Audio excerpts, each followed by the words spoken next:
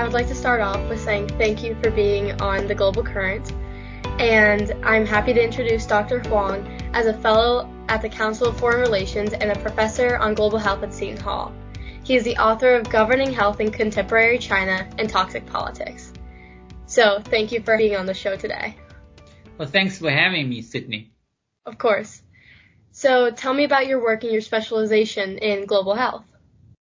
Well, if we're talking about what I'm currently doing, I'm basically looking at China's health diplomacy during the COVID-19 pandemic. We just had a special report launched titled the COVID-19 Pandemic in China's Global Health Leadership that was released last week.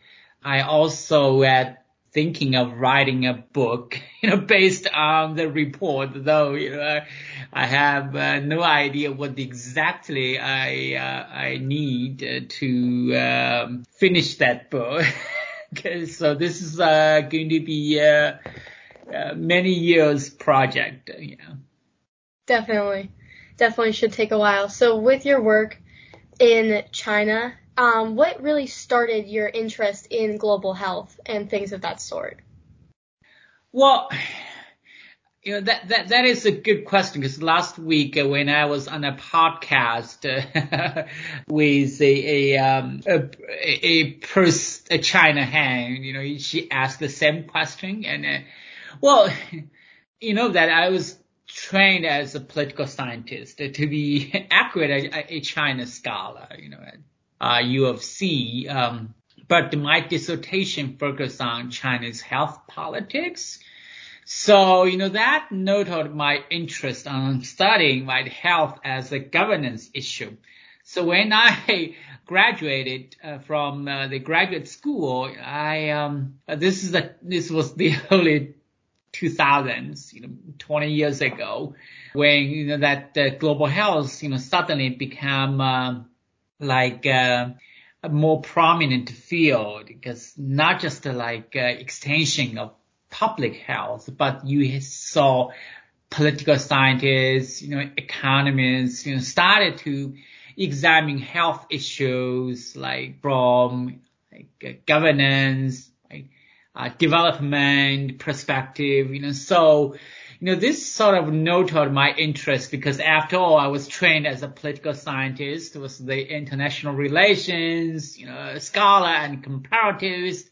So why can I, study health issues from a foreign policy and national security perspective? So, there were at that time, really it was this very small community, probably no more than a dozen scholars who were interested in this field. So it's pretty much everybody knows everybody community, but it soon, you attract attention of more people, to study this, the field. And certainly those public health events help, It's 2003, there was the SARS epidemic in China. That is actually how I believe I was recruited to Seton Hall as a global health personality. And then you have HIV/AIDS, and now of course, by COVID-19, everybody now is become interested in the global health issues, right? Yeah, of course. Everyone has become very interested in global health issues because of COVID-19.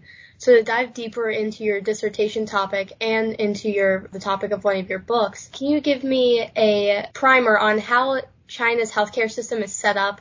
Is it comparable to the United States, or is it more of a universal healthcare system? I would say it's neither, right? It's certainly not a market-based system, that similar to the United States, because if you look at the Chinese hospitals, still I think more than 80, maybe 90% of the services is still provided by public hospitals, which is very different from the United States. But you cannot say it's a state-dominated system either.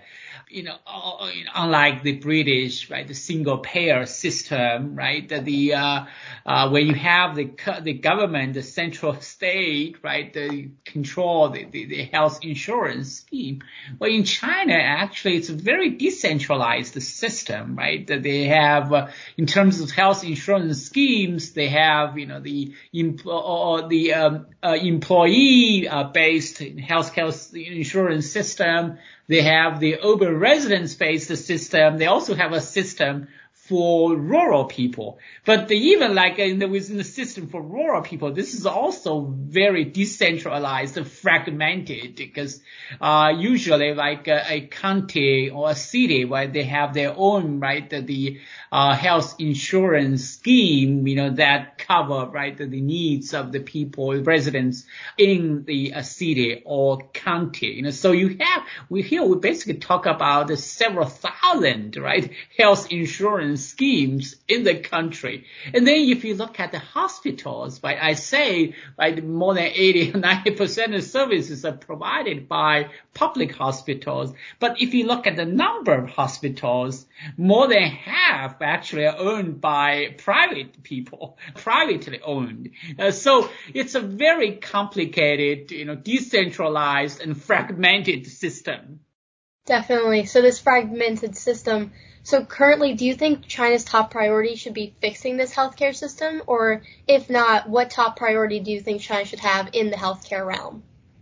Well, that is exactly why this problems of access, affordability, because it's just a healthcare service way too expensive, right? And it's difficult, for, the rural people to access the urban health centers.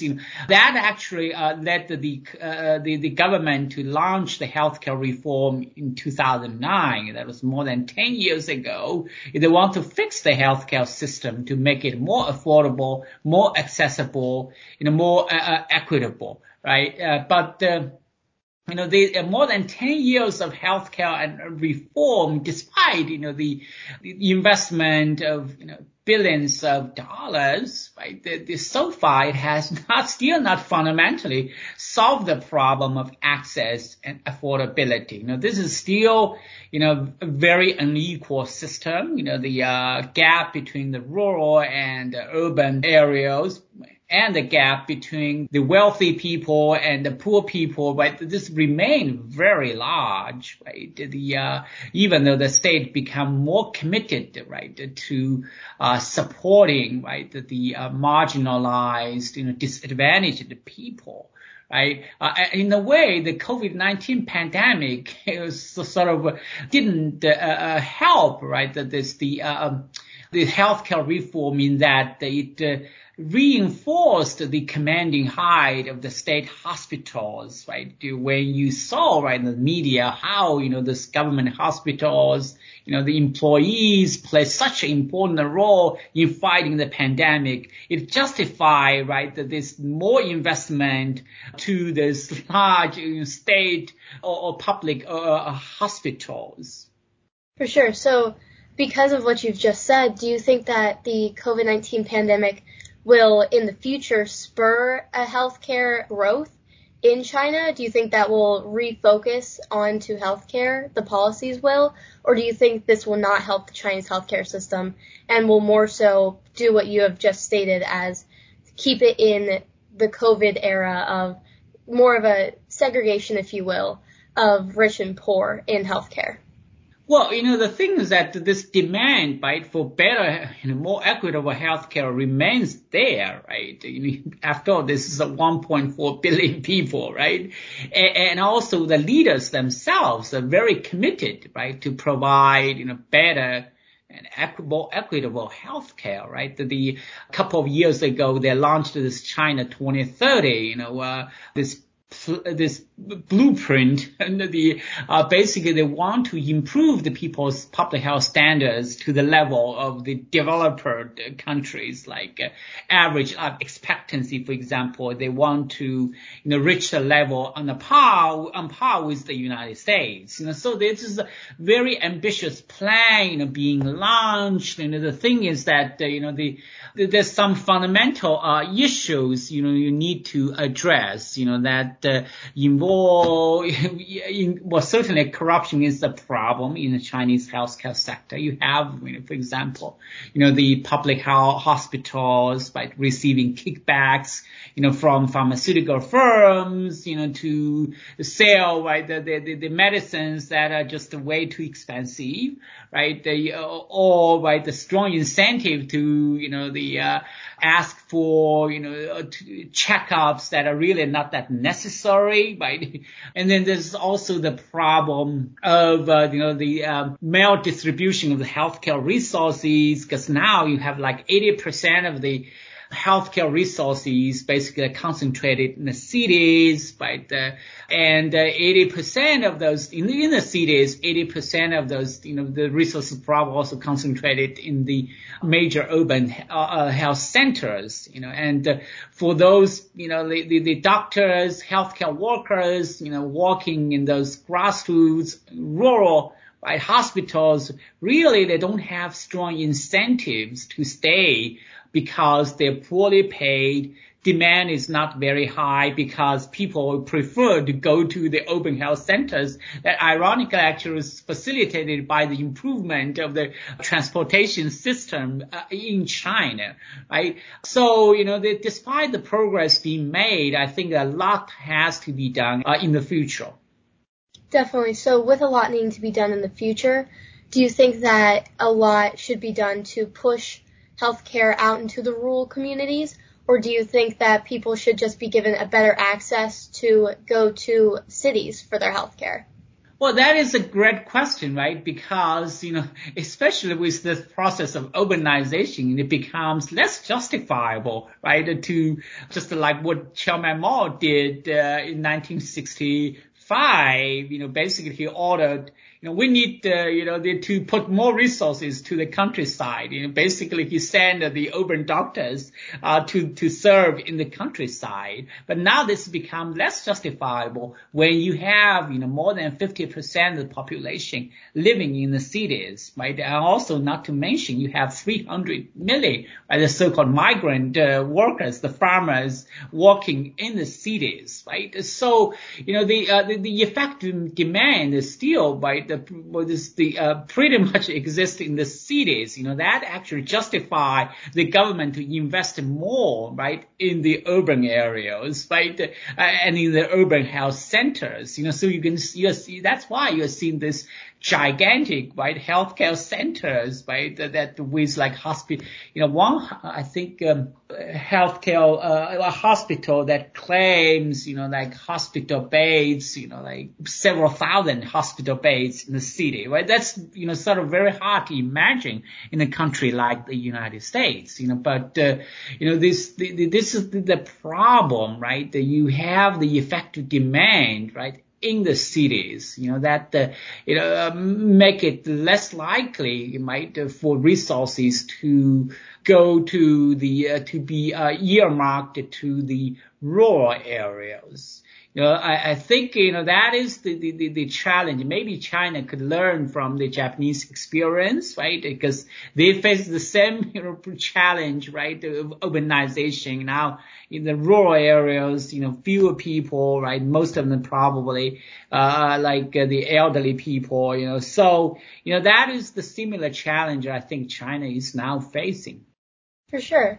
So with these challenges that China is facing, let's dive into COVID and the strict lockdown policies, and specifically how they affected urban communities and rural communities, since we've been discussing that so heavily. So how do you think that strict lockdown policies have affected the rural communities and the urban communities, and where do you think those differences lie, especially with the healthcare imbalance? Well, if you look at this lockdown measures, pretty much they imposed to the cities, right? Well, in the rural areas, in part because these systems remain healthcare system remain very rudimentary, so there are not that many tests, right? So, and also, the population not that dense, so, maybe, it's the COVID, the infection rate is low there. But the concern here is that, with this arrival of the highly transmissible Omicron variant, right, it's more likely going to overwhelm the rudimentary healthcare system, right, when it's like the entire country is inundated with the COVID cases, right? So, that is the main concern, right, in China, and explain why, they are, still resistant, right, to open their borders. Definitely. So with how China is resistant to opening their borders, would you go into how China's healthcare policies, and specifically the COVID lockdown and the COVID policies that they've enacted, have been different or similar to other global healthcare policies that have been enacted due to COVID? Well, China pursues this what we call zero COVID strategy. Basically, right, even one single local transmitted case is going to trigger mass testing, aggressive contact tracing, quarantine, and even lockdown, sealing of neighborhoods, right? In order to reset the cases to zero, right? That zero COVID strategy, China certainly was not the only country pursuing that strategy. We know that other countries like Australia, New Zealand, Singapore, right, that did the same thing. But when those countries move away from this approach, China arguably became, the last zero COVID holdout, right? So that makes China unique. I think so far there still seems to be handling that well, right? Even with the arrival of thousands of athletes, supporting staff, right, in Beijing, this inside the Olympics bubble, seems there are infections, but there seems to be no spread, right? And outside the bubble, we are seeing the increasing local transmitted cases, but the number remained very small. Definitely. So as we've turned our subject more to the Olympics and we've looked at that, let's look at the more global impact of China and of COVID in general. So do you think that we can prevent COVID from happening again, or is epidemic disease something that's naturally a part of human existence?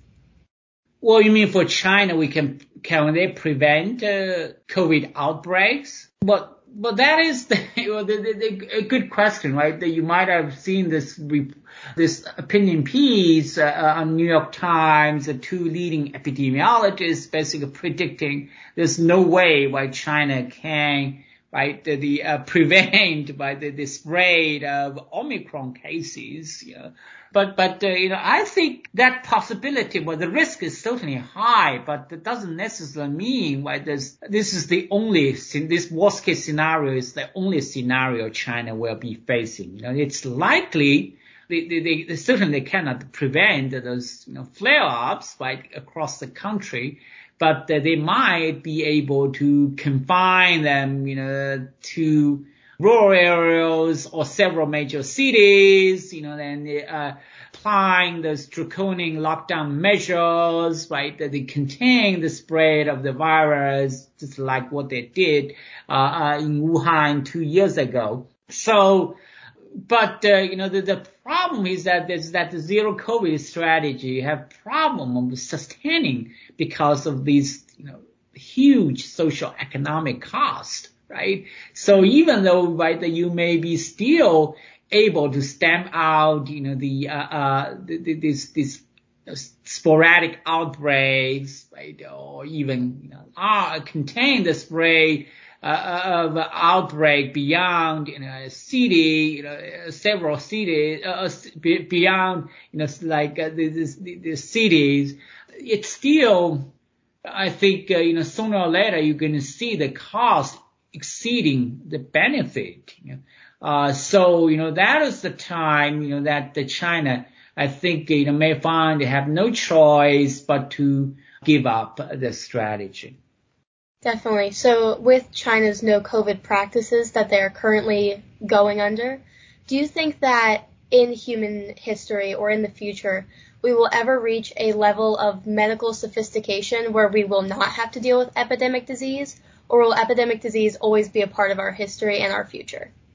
Well, that reminds me, right, think about 40 years ago, right, when, human beings, right, eradicated smallpox, that there was this euphoria, right? That people were saying, well, that this should prove that human beings had the tools, right, that, in hand, right, to, eradicate, the viruses, the germs, so infectious disease will be the chapter behind us, right? So, but very soon that euphoria, that kind of optimism was giving way, to pessimism when HIV, that AIDS, started to be first identified in California, right? In the early 1980s, they quickly was developed into a global pandemic, right? That so far has, even today, you still have I think it's 37 million, people living with HIV, right? So I think, this is the same problem for COVID-19, right? It is interesting, right, that with the advancement of the biotech, public health, right, interventions, right, some of those, essentially those, our toolbox has not been fundamentally updated, right? If you look at some of the most effective, interventions like lockdowns, that could be traced to more than 600 years ago, right? During the bubonic plague, right? There's quarantine, right? The isolation measures, so the tools in our toolbox remain, fundamentally the same, even though certainly we have the vaccines, but, look at the vaccines, but with the Omicron, they still cannot prevent, infections, right? 100%, right? So with the toolbox you've mentioned that we've been using of isolation, things like masks and of that sort, do you think in the future, post-COVID, we will be better prepared for another epidemic disease or another disease to come about? Or do you think we will let our toolbox go rusty again?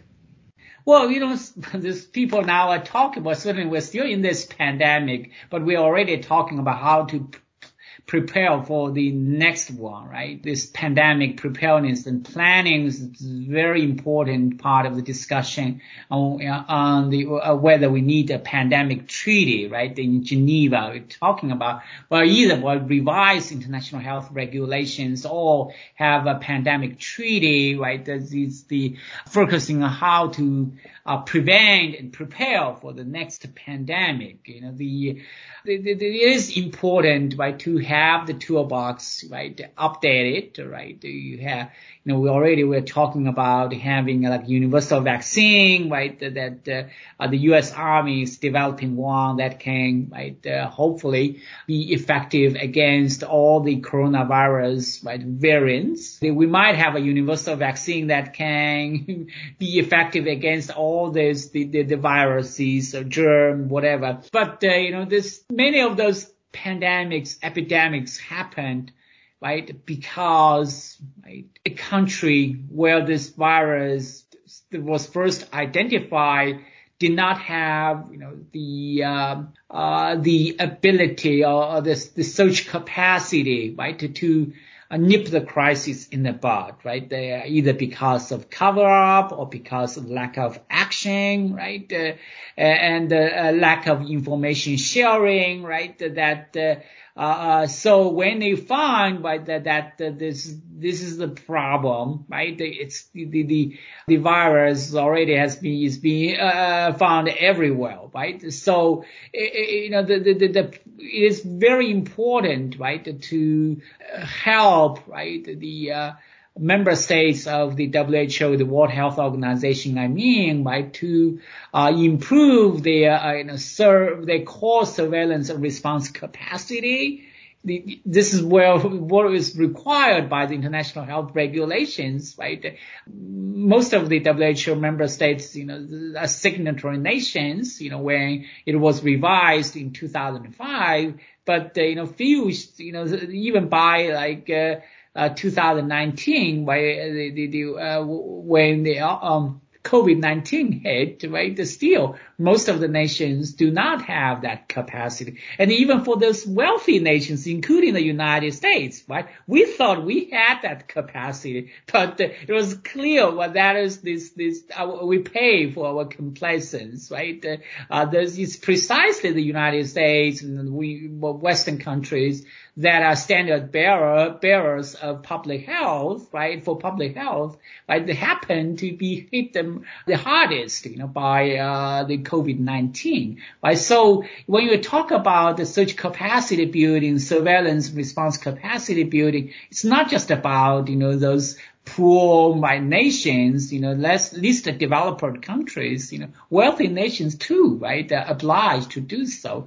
But you cannot just rely on, right, efforts at the state level or national level, right? This is, after all, a collective action problem, right? So it is also important, right, for countries, right, to develop those incentives, when there's the outbreak, they are able to share that information with the international entity like WHO in a timely and accurate manner. Right? And that involves reform of the WHO's relationship with the member states so that WHO has more authority, right, and power in dealing with member states. Definitely. And what do you think this power should look like? Do you have an idea of this? Well, for example, currently, because WHO as a member state organization, essentially they have to defer to member states, like in declaring, right, the public health emergency of international concern, ensuring, right, the disease-related information, right, because it doesn't have independent, right, surveillance, independent intelligence gathering capacity, right? When, for example, there's the suspected there's an outbreak in the member state, it cannot just send the teams there without permission of that country, right? So I think what that is left is essentially what we call the shaming and naming power of WHO, right? It could just say, we want to go there, but that country doesn't allow to, but this is all the power it has, right?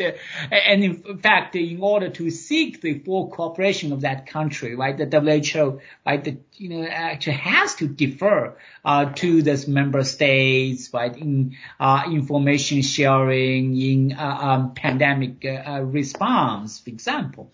So I think with the future, right, this is when we talk about restructure that relationship, we should allow, the WHO, for example, to have that ability, right, to develop the independent intelligence gathering capacity. They should be able to send teams to countries, in question, right, to do the investigation, to advise, what measures should be undertaken, and also they should have more teeth by international health regulations, so that countries have incentives to comply with the international norms. Definitely. And finally, as this is a student podcast, if a student is listening and say wants to go into reforming the WHO and its power and adding more teeth into it, what would you give your advice to be for someone who wanted to enter the field of global health?